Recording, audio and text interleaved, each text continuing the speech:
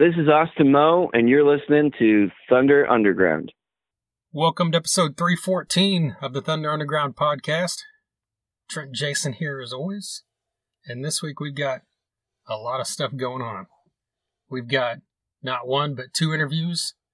And we're going to play some music and talk about a new album. We've got Austin Moe here. And we've got Dino McCord of Red Voodoo here. Both young, up-and-coming guys on the rock and roll scene that I know we're digging what both of them are doing. Right, fresh young upstarts. There you go. I like that term, upstarts. Yeah, that's what it is. Yeah.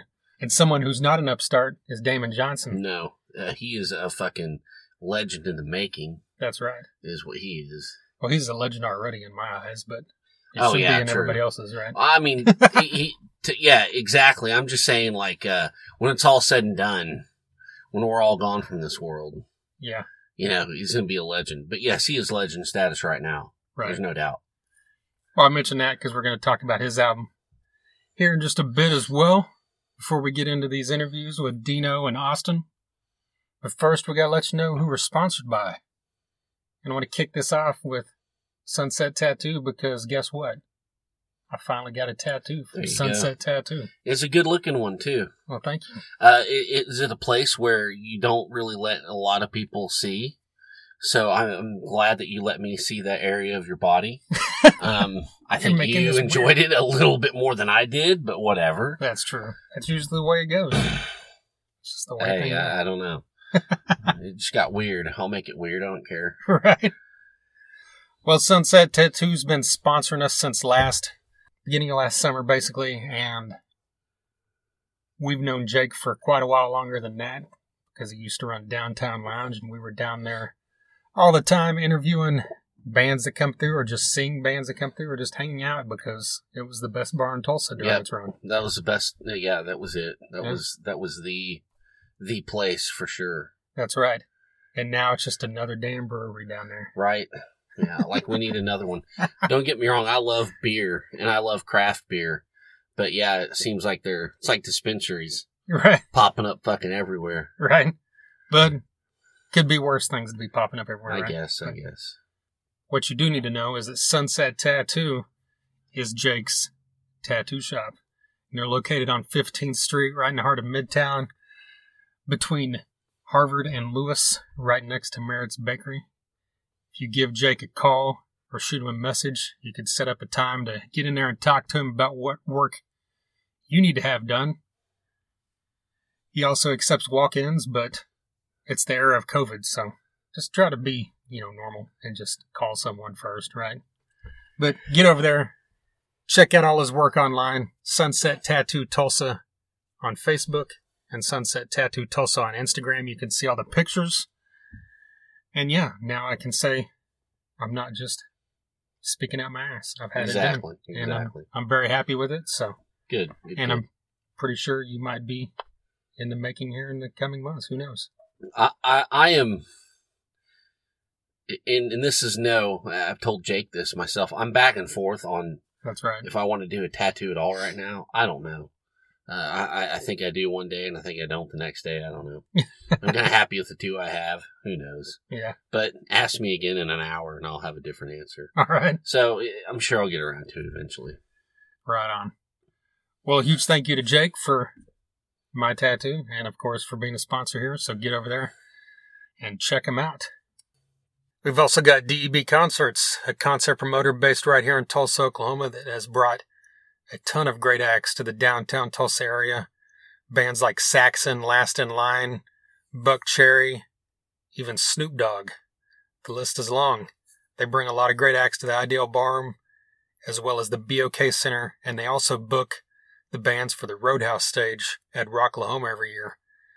This year, when the lineup is released for Rocklahoma 2021 on Labor Day weekend, we'll of course let you know about the bands that DEB Concerts has booked.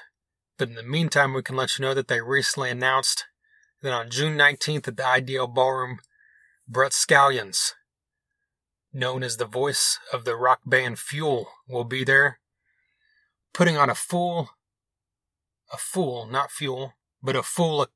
electric show, playing the hits of Fuel. See, if I try to say that too fast, it just becomes a clusterfuck. But what I do know is that I've seen Brett Skyens live solo, and I've seen him live with Fuel, and he's still got an excellent voice. So that's one you don't want to miss at the Idale Ballroom. DEBconcerts.com is where you can check out ticket info and, of course, be kept up to date on any new announcements or any of the previous concerts that got postponed due to COVID, any reschedules, all that great stuff. And, of course, we'll keep you up to date every week on this podcast as well. So a huge thank you to DEB Concerts. We've also got MedFarm, a dispensary located in Broken Arrow, Oklahoma, right off the highway, 24681 East Highway 51. You can't miss them. Get in there, check them out. They've got a drive-through, which makes it really convenient. You can call ahead, you can text ahead, place your order, and get over there and just run right through the drive-through and pick it up. They've got a huge selection. You can see it all at leafly.com.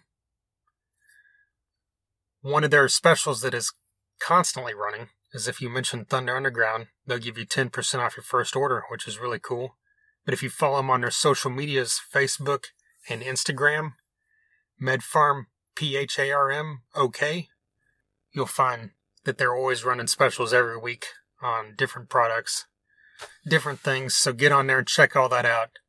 But more importantly than all that is that 30% of their proceeds are going to build no-kill animal shelters, which is a very, very great cause, which I love to talk about. So you can go to any dispensary in this town, but if you just spend an extra 10 minutes or 10 or 15 minutes, pretty much from anywhere you're at in Tulsa, you can get over here to Broken Arrow within 15 minutes. And it's very worth it because you'll know that a third of what you're spending is going to help build no-kill animal shelters. Can't stress that enough. So check them out at medfarmok.com and let them know we sent you to get that discount. Finally, we've got Hella Hot Hot Sauce, a hot sauce company based out of the San Francisco Bay Area. They make small batch artisan hot sauces. You can check them all out at hellahothhotsauce.com. You can also follow them on Facebook and Instagram, and that, of course, is Hella Hot Hot Sauce. We've also had a couple guys on our podcast that have their own line of sauces with Hella Hot Hot Sauce. Florida Frank from Hatebreed has been on this show, and he has a sauce called Florida Frank's Florida Heat. Digester from Ghoul has been on this podcast, and Ghoul has a sauce called Brain Jerk. You can get both those at hellahothhotsauce.com, as well as all their other flavors and their other collaborations. And if you're on the West Coast, you can get them in stores as well. So once again, get on there and let them know we sent you. All right, like we mentioned up front, Damon Johnson. He's not here, but he has been here 4 times. Right. That's one of my favorite things that we could say on this podcast. Yes. You could say he's a friend of the podcast. Yeah. I won't go as far as saying he's a personal friend. Right. Exactly. But we will go that far and say he's a friend of the podcast. Right. It doesn't matter who you are. Once you've been on here 3 or 4 times, you are a friend of the podcast. Yeah. Once he hits 5, then I'll start telling people that I am officially Damon Johnson's friend. Yeah, there you go. So if he hears this, he'll probably be like, I'm not going to end up. I'm not going to do this again. Yeah. Anyway, the most recent time was just a few months ago. He was on the Eddie Van Halen tribute episode that we did. And he kind of kicked that off as the first guest, and he had some awesome stuff to say. Could have talked to him for the whole freaking thing. Right. But that would have kind of defeated the purpose of having a bunch of people on there. But the point of all this is that he has a brand new album. This is the first album under the name Damon Johnson and the Get Ready. But it's actually the same band he had with him on his last album that came out 2 years ago, Memoirs of an Uprising. But Battle Lessons is out now. Before we talk about it, do you want to just play it? Yeah, I mean, roll it. This is a great tune. All right, this is Battle Lessons, the title track.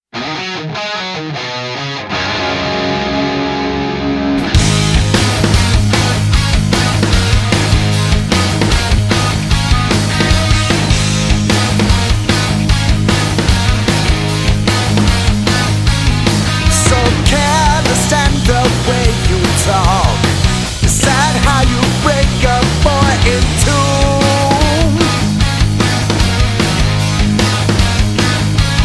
Someday you'll suffer for your sins.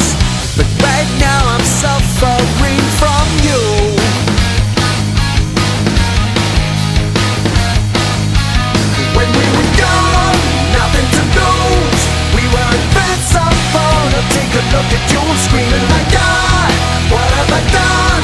How could I ever feel like you were the one? No battle lessons lost on me. Tomorrow can't come fast enough, we're through.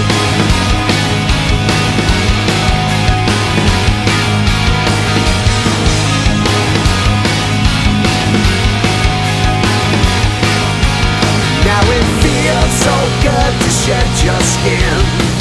Your words, they started from the start.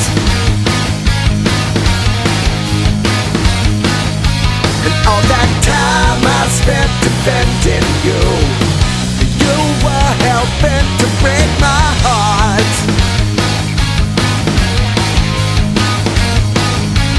When we were young, nothing to lose, we were invincible. Take a look at you, screaming like, God, what have I done? How could I ever feel like you were the one? No battle lessons lost on me. Tomorrow can't come fast enough. I'm never giving up, coming after you.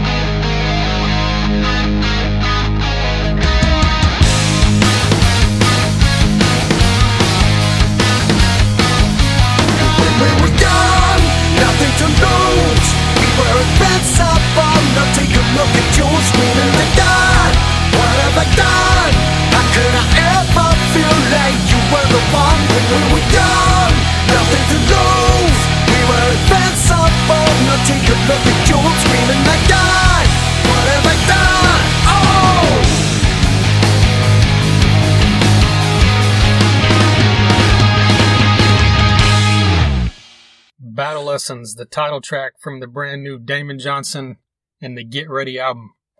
It just came out here in February. It's another fantastic album from Damon Johnson. Oh man, it's a hard rock masterpiece. I think he took what was going on with Memoirs of an Uprising and it's like streamlined just a little bit.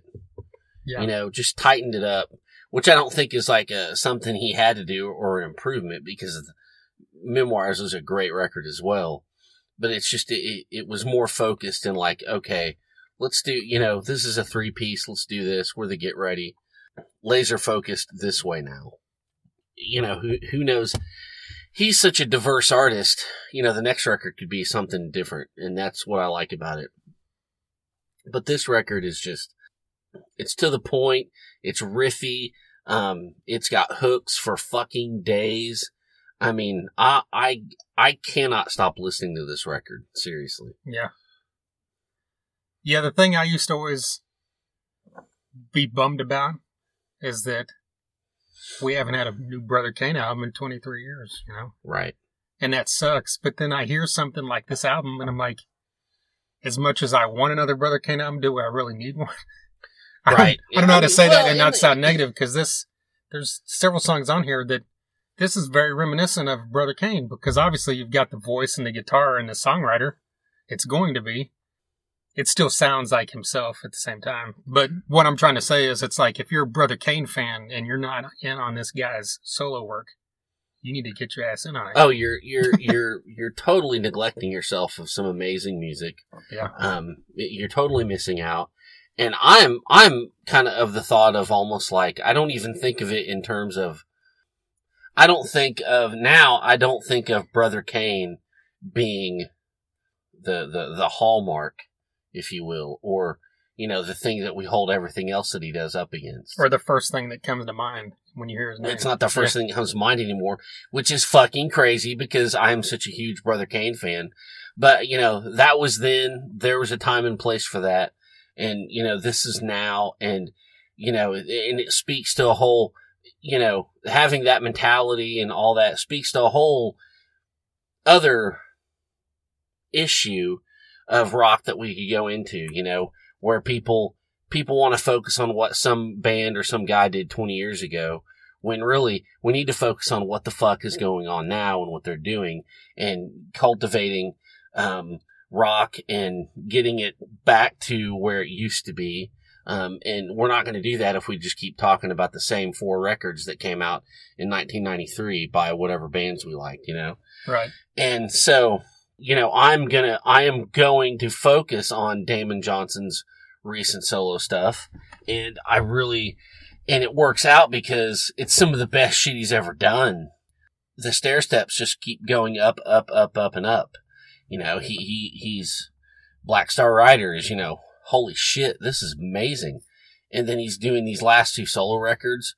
Hold on, what the fuck? This is fucking amazing. This is like, you know, sometimes you don't think you can beat what you did before.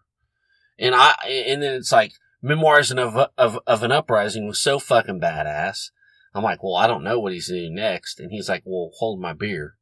And this is what he did. And it's just fucking great. I mean, it's so fucking memorable, this record. And, I mean, it's only March, but it's probably going to be in my top 5. Yeah. You know, that's kind of what I'm, you know, if not fucking higher. And it's 33 minutes. Right? So I know you love that. That's what I'm saying. To the point, get in, beat your ass, get out. You know, riffs, hooks. I mean, can't clap any louder. Let the healing begin. I mean, and fuck, dude, you'll talk yourself into anything. What a fucking song, man. Well, I mean, that's probably, that's the shit where I'm like, well, I'm going to put my guitar down. I'm never playing again. There's no point. Holy fuck. You know? Yeah. Talk Yourself into Anything is probably my favorite song on the album. Oh man, it's fucking genius. Yeah. And Can't Clap Any Louder. Probably a tie there. Those first 3 songs, I mean, this whole thing's great straight through, but those first 3 songs are just like, that's this album, you know? Right. And then Lightning Bolt, Everything Will Be Alright, and I love the Brace guitar for solo. Impact is fucking badass. The guitar solo in that's amazing. Yeah. So. It just baffles me. I don't know. Sometimes I just get frustrated. Like, I don't want to be mean, but I just want to say, I don't know what the fuck you people are out there looking for. I don't know what you're wanting. It's right fucking here. Right. This is one of those records. Battle Lessons by Damon Johnson and the Get Ready. This is one of those records. Well, here you are. This is what the fuck you're talking about. So buy the shit out of this and crank the shit out of this. Yeah.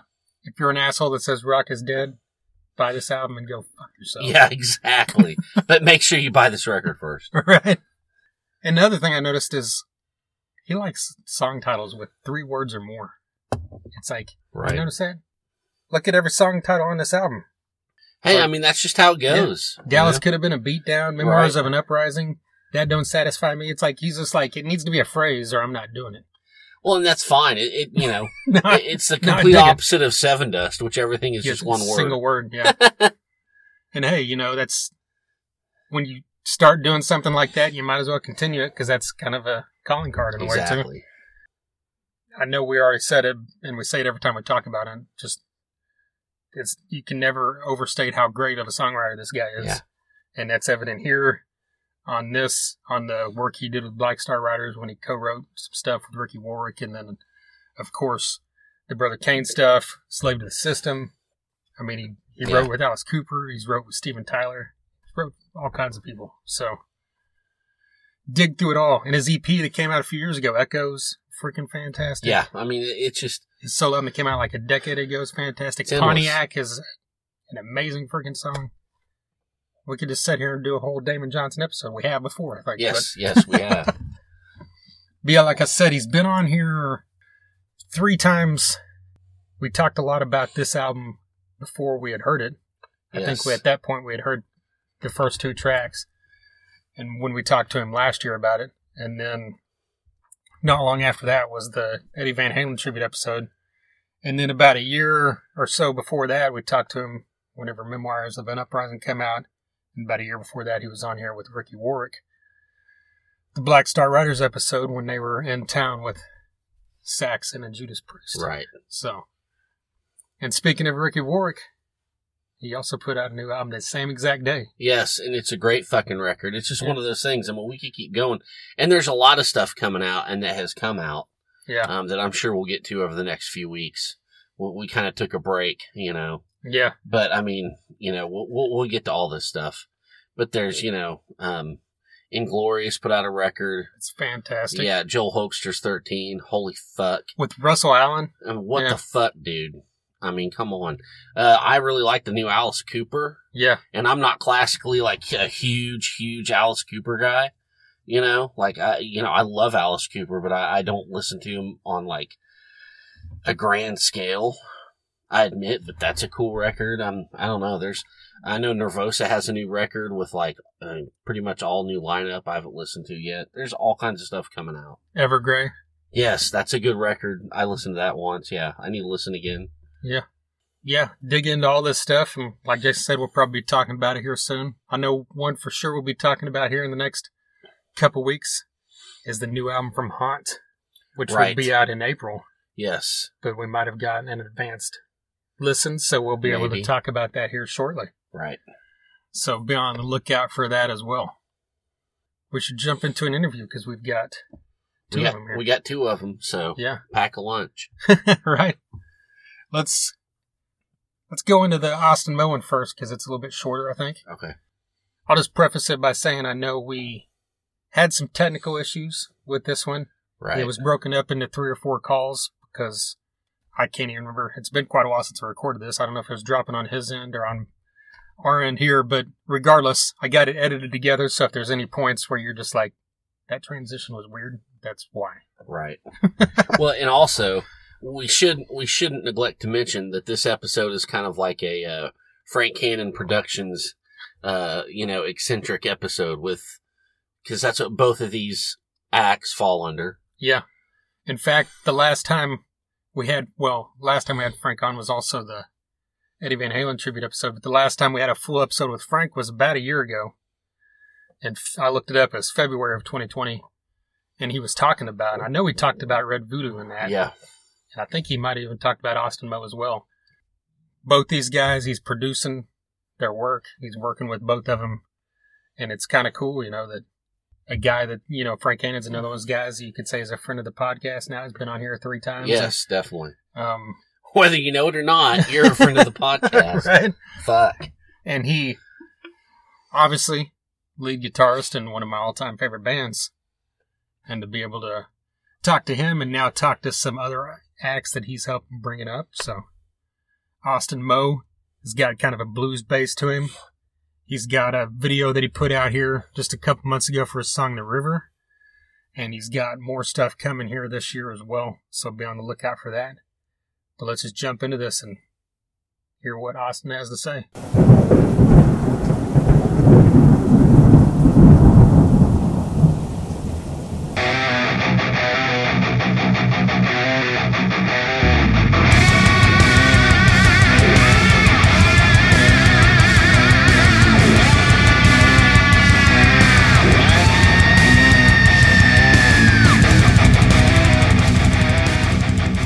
Recently released The River.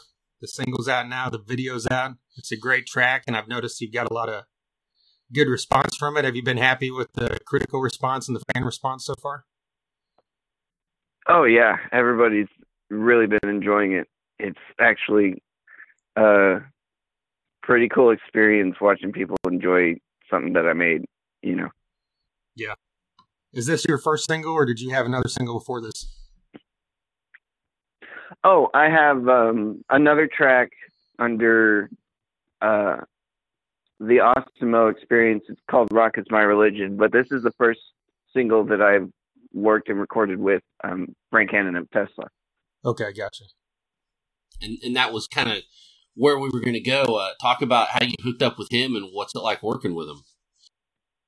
Oh, it's so cool working with Frank. He's such an awesome dude, and he hears things like when we're jamming that I wouldn't even have thought of, like the female backing vocals on the track. were his idea, and it totally made the song come to life. How did the relationship with you and Frank come about? Did you know him from the past, or did he reach out to you after hearing your music, or how did that all work? Oh, so the way that I met Frank, long story short, my family friend bought me tickets to see Tesla when they were coming up to a local casino.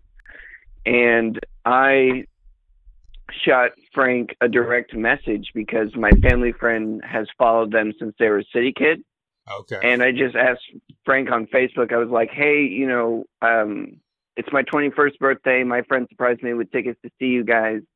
I'd like to surprise him with just coming back and saying hi, and, we'll leave you out of your hair to do your stuff. And Frank got back to me that day, and he was like, oh, yeah, that'd be cool. So how many backstage passes do you want? And I'm like, a couple, I guess. Yeah, we've had him on the show twice. He's a great guy. Oh yeah, he couldn't ask for a sweeter person to play guitar.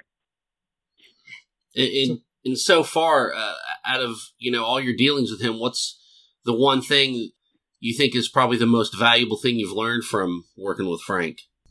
Well, the one of the most valuable things that I've worked with him is how to go about creating a song, because the initial idea for The River was just the riff.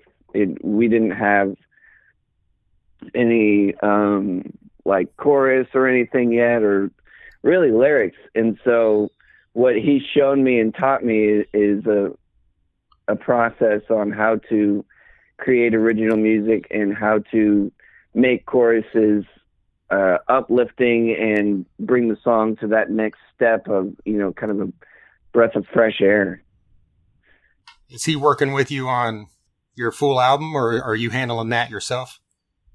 Yeah, right now we're picking through the original songs and ideas that I have, and we're debating either like a 4 to 5 song EP or like a 5 to 8 song album right now. Okay. Is that something you're looking for, you think, in 2021 to have out? Yeah, I'd think so. I guess a kind of obvious question is, like, you're putting out your debut music during a pandemic. Is that kind of frustrating to have that happen at this time, or is it more just like it's happening and people are enjoying my music, so I'll just take it as it goes? I think it's a little bit of a blessing, but a little bit of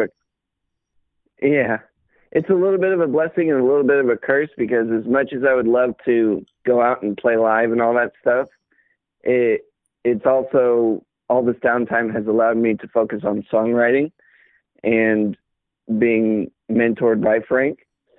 So there's pluses and minuses, I think right now I'm just going to focus on my original music and trying to write the best stuff that I can. Yeah, I mean, that's probably a good point, is like you probably are getting a little more time out of Frank now than you would have if there wasn't a pandemic and Tesla was out touring all the time. Something else I wanted to ask about is I noticed in your bio it talked about how you had kind of mastered Guitar Hero and then your dad bought you an actual guitar. Like, what was that transition like? Because I would assume that might have been frustrating at first, like if you're used to the Guitar Hero guitar and then going to a real guitar. It was actually not as bad as some people would think, because it got to the point where I was memorizing the notes of the song on the game, and I could go around and kind of semi-do chores and like make my lunch and stuff while playing it. And so my dad saw this and he was thinking, well, he's memorizing the song already, so I need to get him a guitar. And he brought it up to me. He was like, so do you want to play guitar? And I was like, yeah, because I was about 10 or 11 when he asked. And I was like, yeah, I don't really have one right now, so I can't. So he called his friend, and that friend is the guy who owns the Flying V in the video. It's it's a mutt guitar, but it sounds amazing. It's got a late 60s neck with all 75 hardware. Wow. And when I picked it up for the first time, I went on YouTube and Googled how to play AC/DC's TNT, and then that was it. Right. I was hooked. Well, and, something that you're a great example of this, something that I thought that I would probably hear more of was, Guitar Hero is a really good springboard and actually a really good learning tool. Yeah. I think it helped with hand-eye coordination. Right. Because I'm a very visual learner. And so it didn't feel foreign to like kind of stretch my hands. It was just a little bit of a different position. Mm-hmm. But I think if I was to go at it just like stark naked, it would have been a totally different process. Exactly. How long do you think it was from when you first started playing guitar that you got to a point to where you felt like you were really good at it? Oh, it was easily a couple of years. Okay. It was, thankfully, there was local blues jams up here in California at the time, and the hosts could see my improvement every week that I would come and jam with them. And boy, let me tell you what, it was bad at first. I'm not going to lie, but I was learning, and the hosts were super nice and super kind. And every time they would let me come up for, half hour at a time or whatever. And then one day it just clicked. And then it was, I could figure out which fret is G and A and B and all that stuff. As far as like blues goes, like at that young of an age, that's not really common for kids to get into that. Was that something that your dad was a fan of, or how did that come about for you? I got introduced to classic rock when I was growing up. My dad would always blast like Kiss and Montrose and stuff. But what really got me into the blues was I had a friend, another local cat here, who was a straight up, live, breathe, play the blues. And he was my age, and he brought me out to my first blues jam, and I just felt at home. And so I just kept coming back and looking up more people like B.B. King and Joe Bonamassa and John Mayer and all of that stuff. And when did singing come into the fold for you? When did you decide I'm going to do that too? Well, when I first started singing, I'll have to back up to how I learned how to play guitar pretty much. My dad, after I learned TNT by AC/DC, he saw that I was motivated. And so to keep me motivated, he set bounties kind of on certain songs. So he would be like, okay, 25 cents if you learn this riff. And then I would learn it. And then after he ran out of quarters, he was all, okay, well, I'll pay you $20 if you learn this song. And by the time I get home from work, and it was Scuttlebutt by Stevie Ray Vaughan. Wow. And I learned it about 99%, with a little bit of some sloppiness because I was still learning guitar in general. But I learned it for the most part before he got home. And then he got extremely broke from me learning all these songs that he was trying to have me learn. And then it went from $20 to just play the song to $20 to sing and play the song. And so then that whole rotation happened again where he was flat out of money. And one day when my mom and I were going up to a blues jam, I just decided on my own that I was going to sing The Sky is Crying by Stevie Ray Vaughan and just hope for the best. And thankfully it was super easy, because it's a blues song and you can take breaks on guitar and stuff. But at first it was definitely a mental challenge to do singing and playing guitar at the same time. But over the years of doing it, it's become pretty natural, pretty secondhand. Well, outside of the learning curve of doing them both at the same time, was singing something that came pretty natural to you? Yeah, it was definitely a learning curve because, and I'm still learning new techniques and stuff on both my voice and the guitar every day. But throughout my family, I've had singers and like people in Broadway and stuff. So it was kind of pre-built into my DNA a little bit. So I think it came easier to me than some other people. Well, you mentioned the first guitar you got. Like, what was it that kind of made you become a Gibson guy and stick with that? Oh, it just sounded so good out of the get-go. And I've always loved, like, Angus Young played a Gibson SG, like Slash plays a Les Paul, and they're just such iconic instruments that I had seen throughout all my childhood. And it was kind of just a natural pull, towards it. You mentioned Angus and AC/DC earlier, and we know you're a big AC/DC fan. What are your thoughts on the new record, Power Up? Oh, I loved Shot in the Dark, man. It just surprises me how good they all still sound. Right. I mean, even with Brian taking the break for the hearing loss or whatever happened, and dude's still slaying it. Right. The whole thing's great. It's probably their best one in a lot of years. Yeah, I got it on vinyl. I think it's their best album since Razor's Edge, personally. I guess kind of wrapping it up, is there anything else besides new AC/DC that you've been checking out this year? Or have you kind of been sticking to the classics? I've been mainly sticking to the classics, but there are some bands like Greta Van Fleet that have come out that have kind of reassured me that there is an opening for newer like bands to make it mainstream. And there's another group called the Cadillac 3, which they're more of a southern rock group out of the South, and they just kick butt, man. It's a total Skynyrd vibe, and they're just awesome. Yeah, I got the chance to see them live last year. It was pretty good. That slide player trips me out, dude. He has bass strings on that thing. Oh, really? Wow, I didn't know that. Yeah.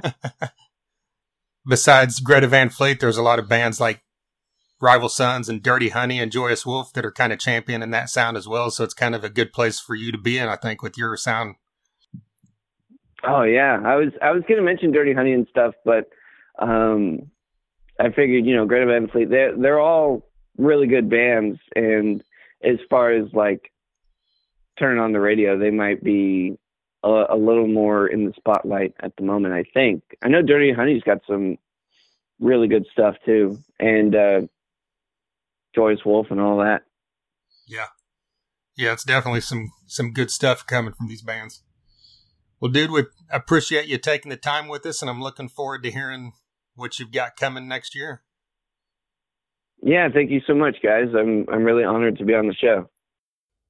There you go, Austin Moe.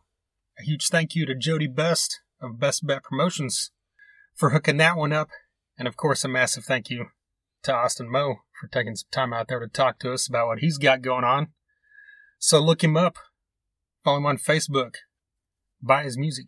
You can listen to him pretty much everywhere you can hear music. That's Austin Moe, M-O. And like we said up front, talked about there in that episode, Frank Hannon's got a lot going on with Austin, and he's got more coming here in 2021, so be on the lookout for all that. And, of course, someone else that Frank has some stuff going on with is Red Voodoo. And we've got Dino McCord, who is the lead vocalist for Red Voodoo. And he talks here, coming up, a lot about how they got hooked up with Frank. And it was a pretty interesting story, because a lot of times you hear, well, my dad knew this guy, or so-and-so was friends with this guy, and there's a connection, but it's just like, he just reached out to him as a fan that happened to, live in Sacramento, in the area where Frank's from, and it just all came together that way. So it's a really cool story. Same with his stuff with Sammy Hagar and everything, And, good on Frank for being open to that. Yeah. A lot of dudes would be like, I got this weird IM from this guy. Yeah. But, I mean, sometimes, it's worth taking the chance, and I think that's really cool. Yeah. One same with the Sammy Hagar thing, just like reaching out to him after playing Sammy Hagar songs for so long. Oh, yeah, totally. And being able to get up on stage with him, so. Very cool story here from Dino McCord, so let's jump into it.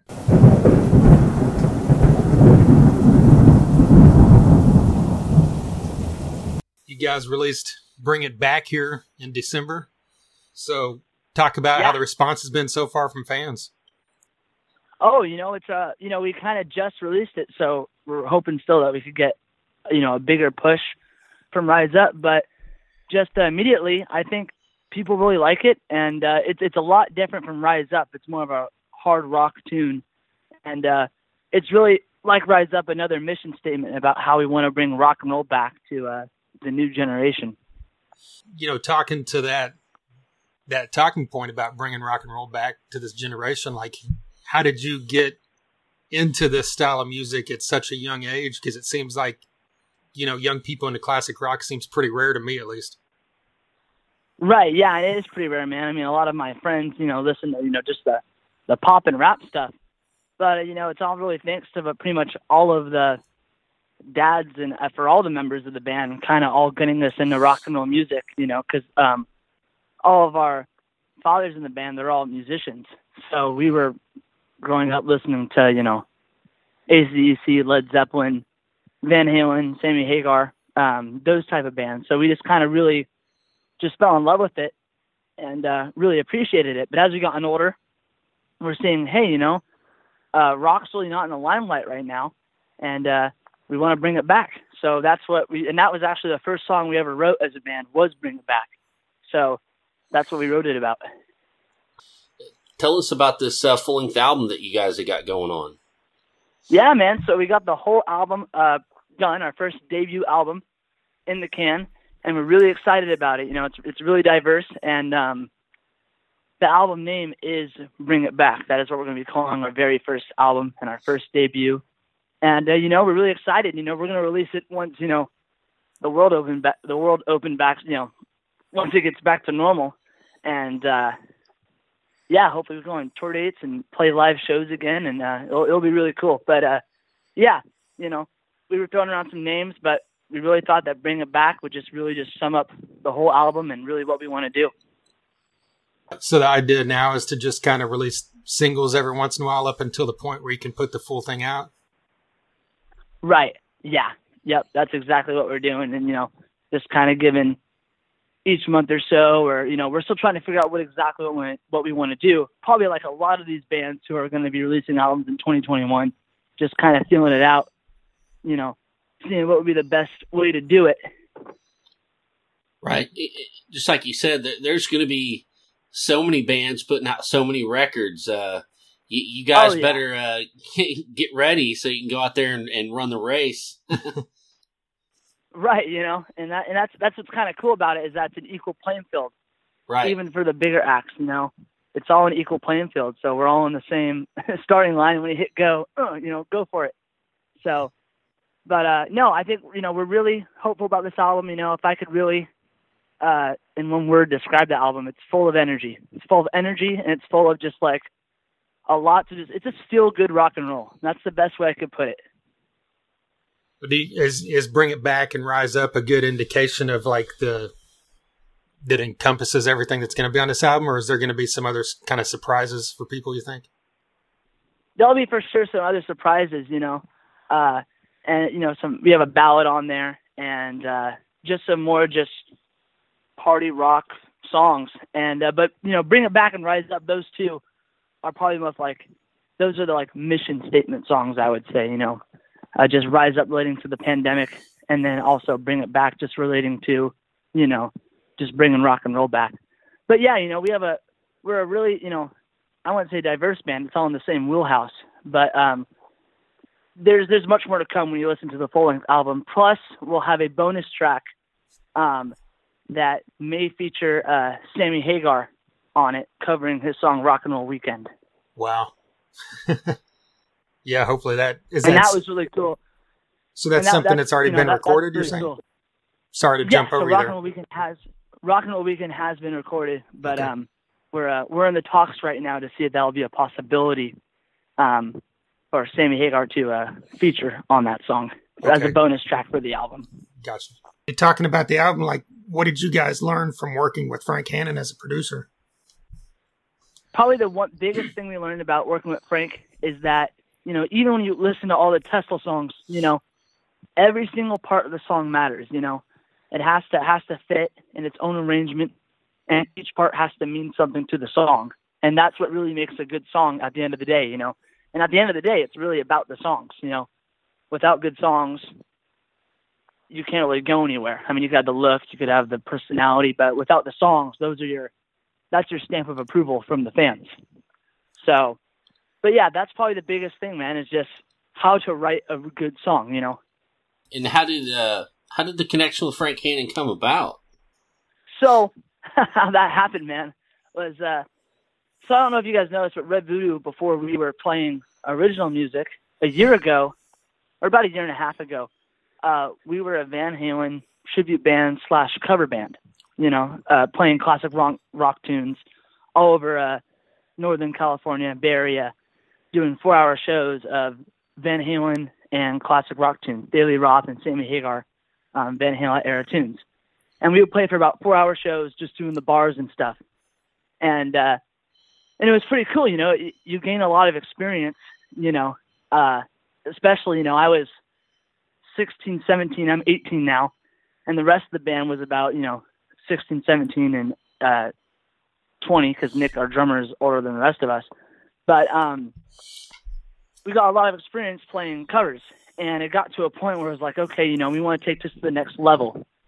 And one day I was sitting in class at my high school, you know, and I just messaged Frank over Facebook, and I said, hey man, you know, I gave him the history about the band and stuff, and I guess, you know, he heard some videos of Red Voodoo already, and you know, one thing led to another, and he asked me the next day to go play with him at one of his local shows with the Frank Hannon band, and he asked me there to sing Getting Better in front of about 200 people in this club. And man, I was so nervous, but I did it. It was great. You know, I learned Getting Better in one night, which, I'm being honest, I didn't know a lot of Tesla before I met Frank. But the reason that I messaged Frank in the first place is because 30 years ago, my dad worked with Frank for 2 days. He was a bass player in a band that Frank was producing. And my dad would always just tell me the story of, you know, Frank just for those 2 days in there producing my dad's band. And it's kind of cool, you know, how it came full circle now with Frank working with his son, myself. And but he didn't, you know, when my dad and myself went over to Frank's house to meet him before the show, he didn't even remember my dad. He thought he was the drummer, but he was the bass player. So it just kind of shows that, you know, it was just funny how it all kind of worked out. You know, it wasn't like my dad messaged Frank and said, hey man, remember me? It wasn't anything like that. You know, I just took a limb and just went, all right, here, let's see if this could work. You know, it's the power of social media, dude. It's a crazy thing. Dude, no kidding. If I could have messaged Frank Hannon when I was 18 and got a response, I would have shit myself. I'm 44 now, so that's a great testament to, you know, technology and the times. I think that's great. Right. Yeah, for sure, man. And you know, it's like with working with Frank too. You know, it's we've learned so much, and you know, right now during the pandemic, I think it's a huge silver lining for musicians. You know, because we have all this time to really just get going, going back in the studio. You know, I mean, Red Voodoo wasn't, but a lot of acts were on tour, so they could have time to really sit down and hone in on their craft, and you know, making connections to further their careers. And we're a huge Sammy Hagar fan here at Red Voodoo, because our name Red Voodoo is a Sammy Hagar album name. You know, kind of paying homage. You know, a lot of the tracks on Bring It Back, the album, are very Van Halen, Sammy Hagar inspired. You know, with our backup harmonies and stuff that you hear them Bring It Back and even Rise Up. We're a very vocal band. But anyways, my point with Sammy Hagar is, you know, we're really trying to make a connection with him because he's like our idol and hero and stuff. And I actually got the honor and privilege back in October. I went to Cabo, and Sammy Hagar played on his birthday, you know, just a little acoustic intimate set. And he actually recognized me in the crowd and invited me up on stage to sing 2 songs with him, which that was really, really amazing. That was like my dream come true because Sammy Hagar was my hero. And for him to do that was just insane. We played, I asked him to play Finish What You Started, you know, and then I also, he kept me back up there and we sang Eagles Fly. Wow, so that was kind of an on-the-spot thing. It wasn't something that was planned out ahead of time? No, not at all. I got, well, all I got was a text message saying, Dino, get here at like 1 o'clock to the Cabo Wabo. But, you know, it's just, that was just one of the best days of my life. And very, very appreciative for it, too. But how it relates to Red Voodoo is, you know, we're trying to, as I said, make connections with people that we want to be around or even play with in the future. So it's all about really during this time, you know, making sure the songs are great, making sure we make the right connections, and really just forming Red Voodoo. Speaking to that sense, like, you know, obviously the band was a kind of a cover band, tribute band towards Van Halen. So was everybody in the band majorly influenced by Sammy and Van Halen, or was that more just you?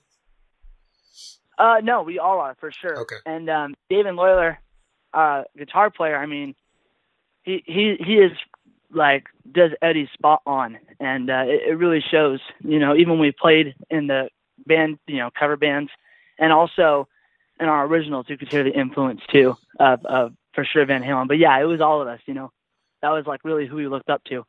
And I was watching an interview the other day with Eddie Van Halen, and he was saying, you know, when Van Halen came up for their debut and actually, you know, broke and made it big, you know, he said that disco and disco and pop was in like the forefront.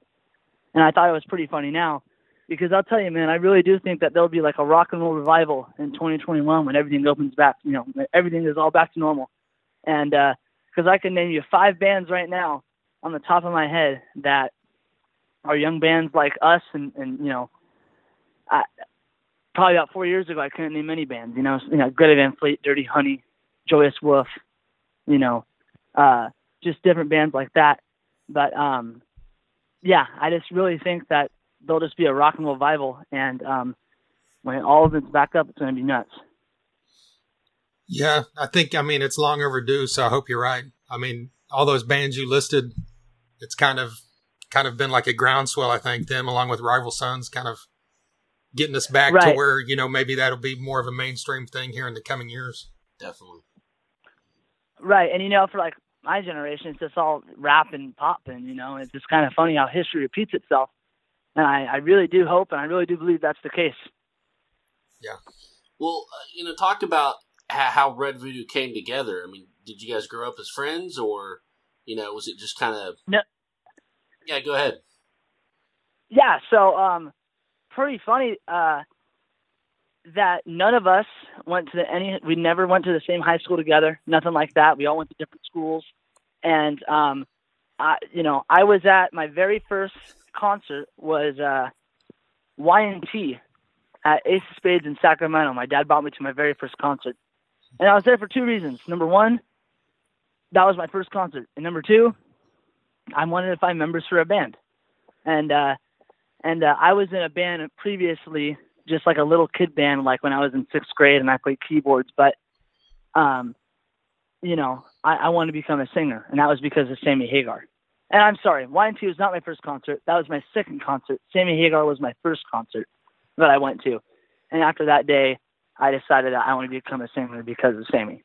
So, but then I wanted to start looking for members. So I went to Y&T, and that was my first like club show, was Y&T. But I met a drummer, Nick Peasley, who was looking to form a band too, and I just met him at Ace of Spades in Sacramento, and he came over and jammed, and he was like, "Hey man, you know, I know this guitar player, and he plays just like Eddie Van Halen, exactly what we're looking for." And you know, and Nick, I guess, and Nick and David, they knew each other prior, but weren't really in touch. But then we brought David down, and David played Eruption for us, and we were like, "Whoa, you know, this is like insane." And then we had to find a bass player, and usually, you know, not only is it hard to find young, committed players, but also just, you know, just young folks in general that are into rock and roll music. So, Right. and bass players are super hard to find, you know. So I go on Craigslist and I find a young aspiring guitar player looking to join a band, you know, and Andrew comes over and he auditions and you know, he's really turned into an amazing bass player, man. And, but yeah, you know, it's not your really cookie cutter story about how, you know, we were all friends or, you know, we all went to the same school. Mm-hmm. It's kind of just like, you know, it's hard to find players, especially this day and age. So it was just kind of like, I like to say it was like destiny or some shit, you know, like we all found each other and stuff. Right. Yeah, but none of us went to the same high school or we didn't even know each other, you know, with anything like that. Since you guys, you know, started playing original music and you've released these couple tracks, kind of talk about how the experience has been like trying to build your brand for this band during a pandemic, you know, because it's kind of unusual.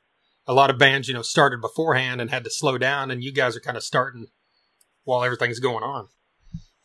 Right.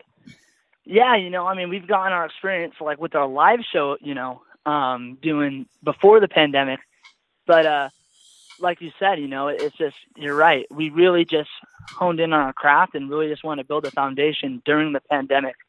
And, you know, it's been pretty cool. You know, as Frank, as a producer, you know, we have our practice space and he comes down and we all sit in a room and we go through each song. I mean, right now we're working on the songs for the second album, right now, going through each song, making sure they're the best they could be. And, you know, it's usually just how it works is we all get in a room together. Maybe one of us has a song idea and we bring it to the band and we're like, hey, check this out. Or we all work together as a collective group. And, you know, and then we go into the studio and start mixing and mastering all that stuff. And, it's just a really just cool experience that, you know, we're able to do during the pandemic, because if we weren't, we probably would have still been a cover band, you know, Frank would have been on tour and we probably would have still been a cover band just playing the local state fairs or something like that. So it really just goes to show that, like I said, it's, you know, it's such a silver lining and that we could really build the brand for sure. So is the hope to kind of, you know, just keep putting out the singles until it gets to a point where you guys could get out and maybe get on the road here in the next year or two when things open up a little? Right. Yep. That is comes when the time's right. Put out our full, you know, debut album for sure.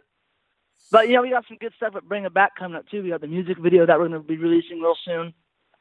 And just more just stuff on Bring It Back, and that's kind of our story with it.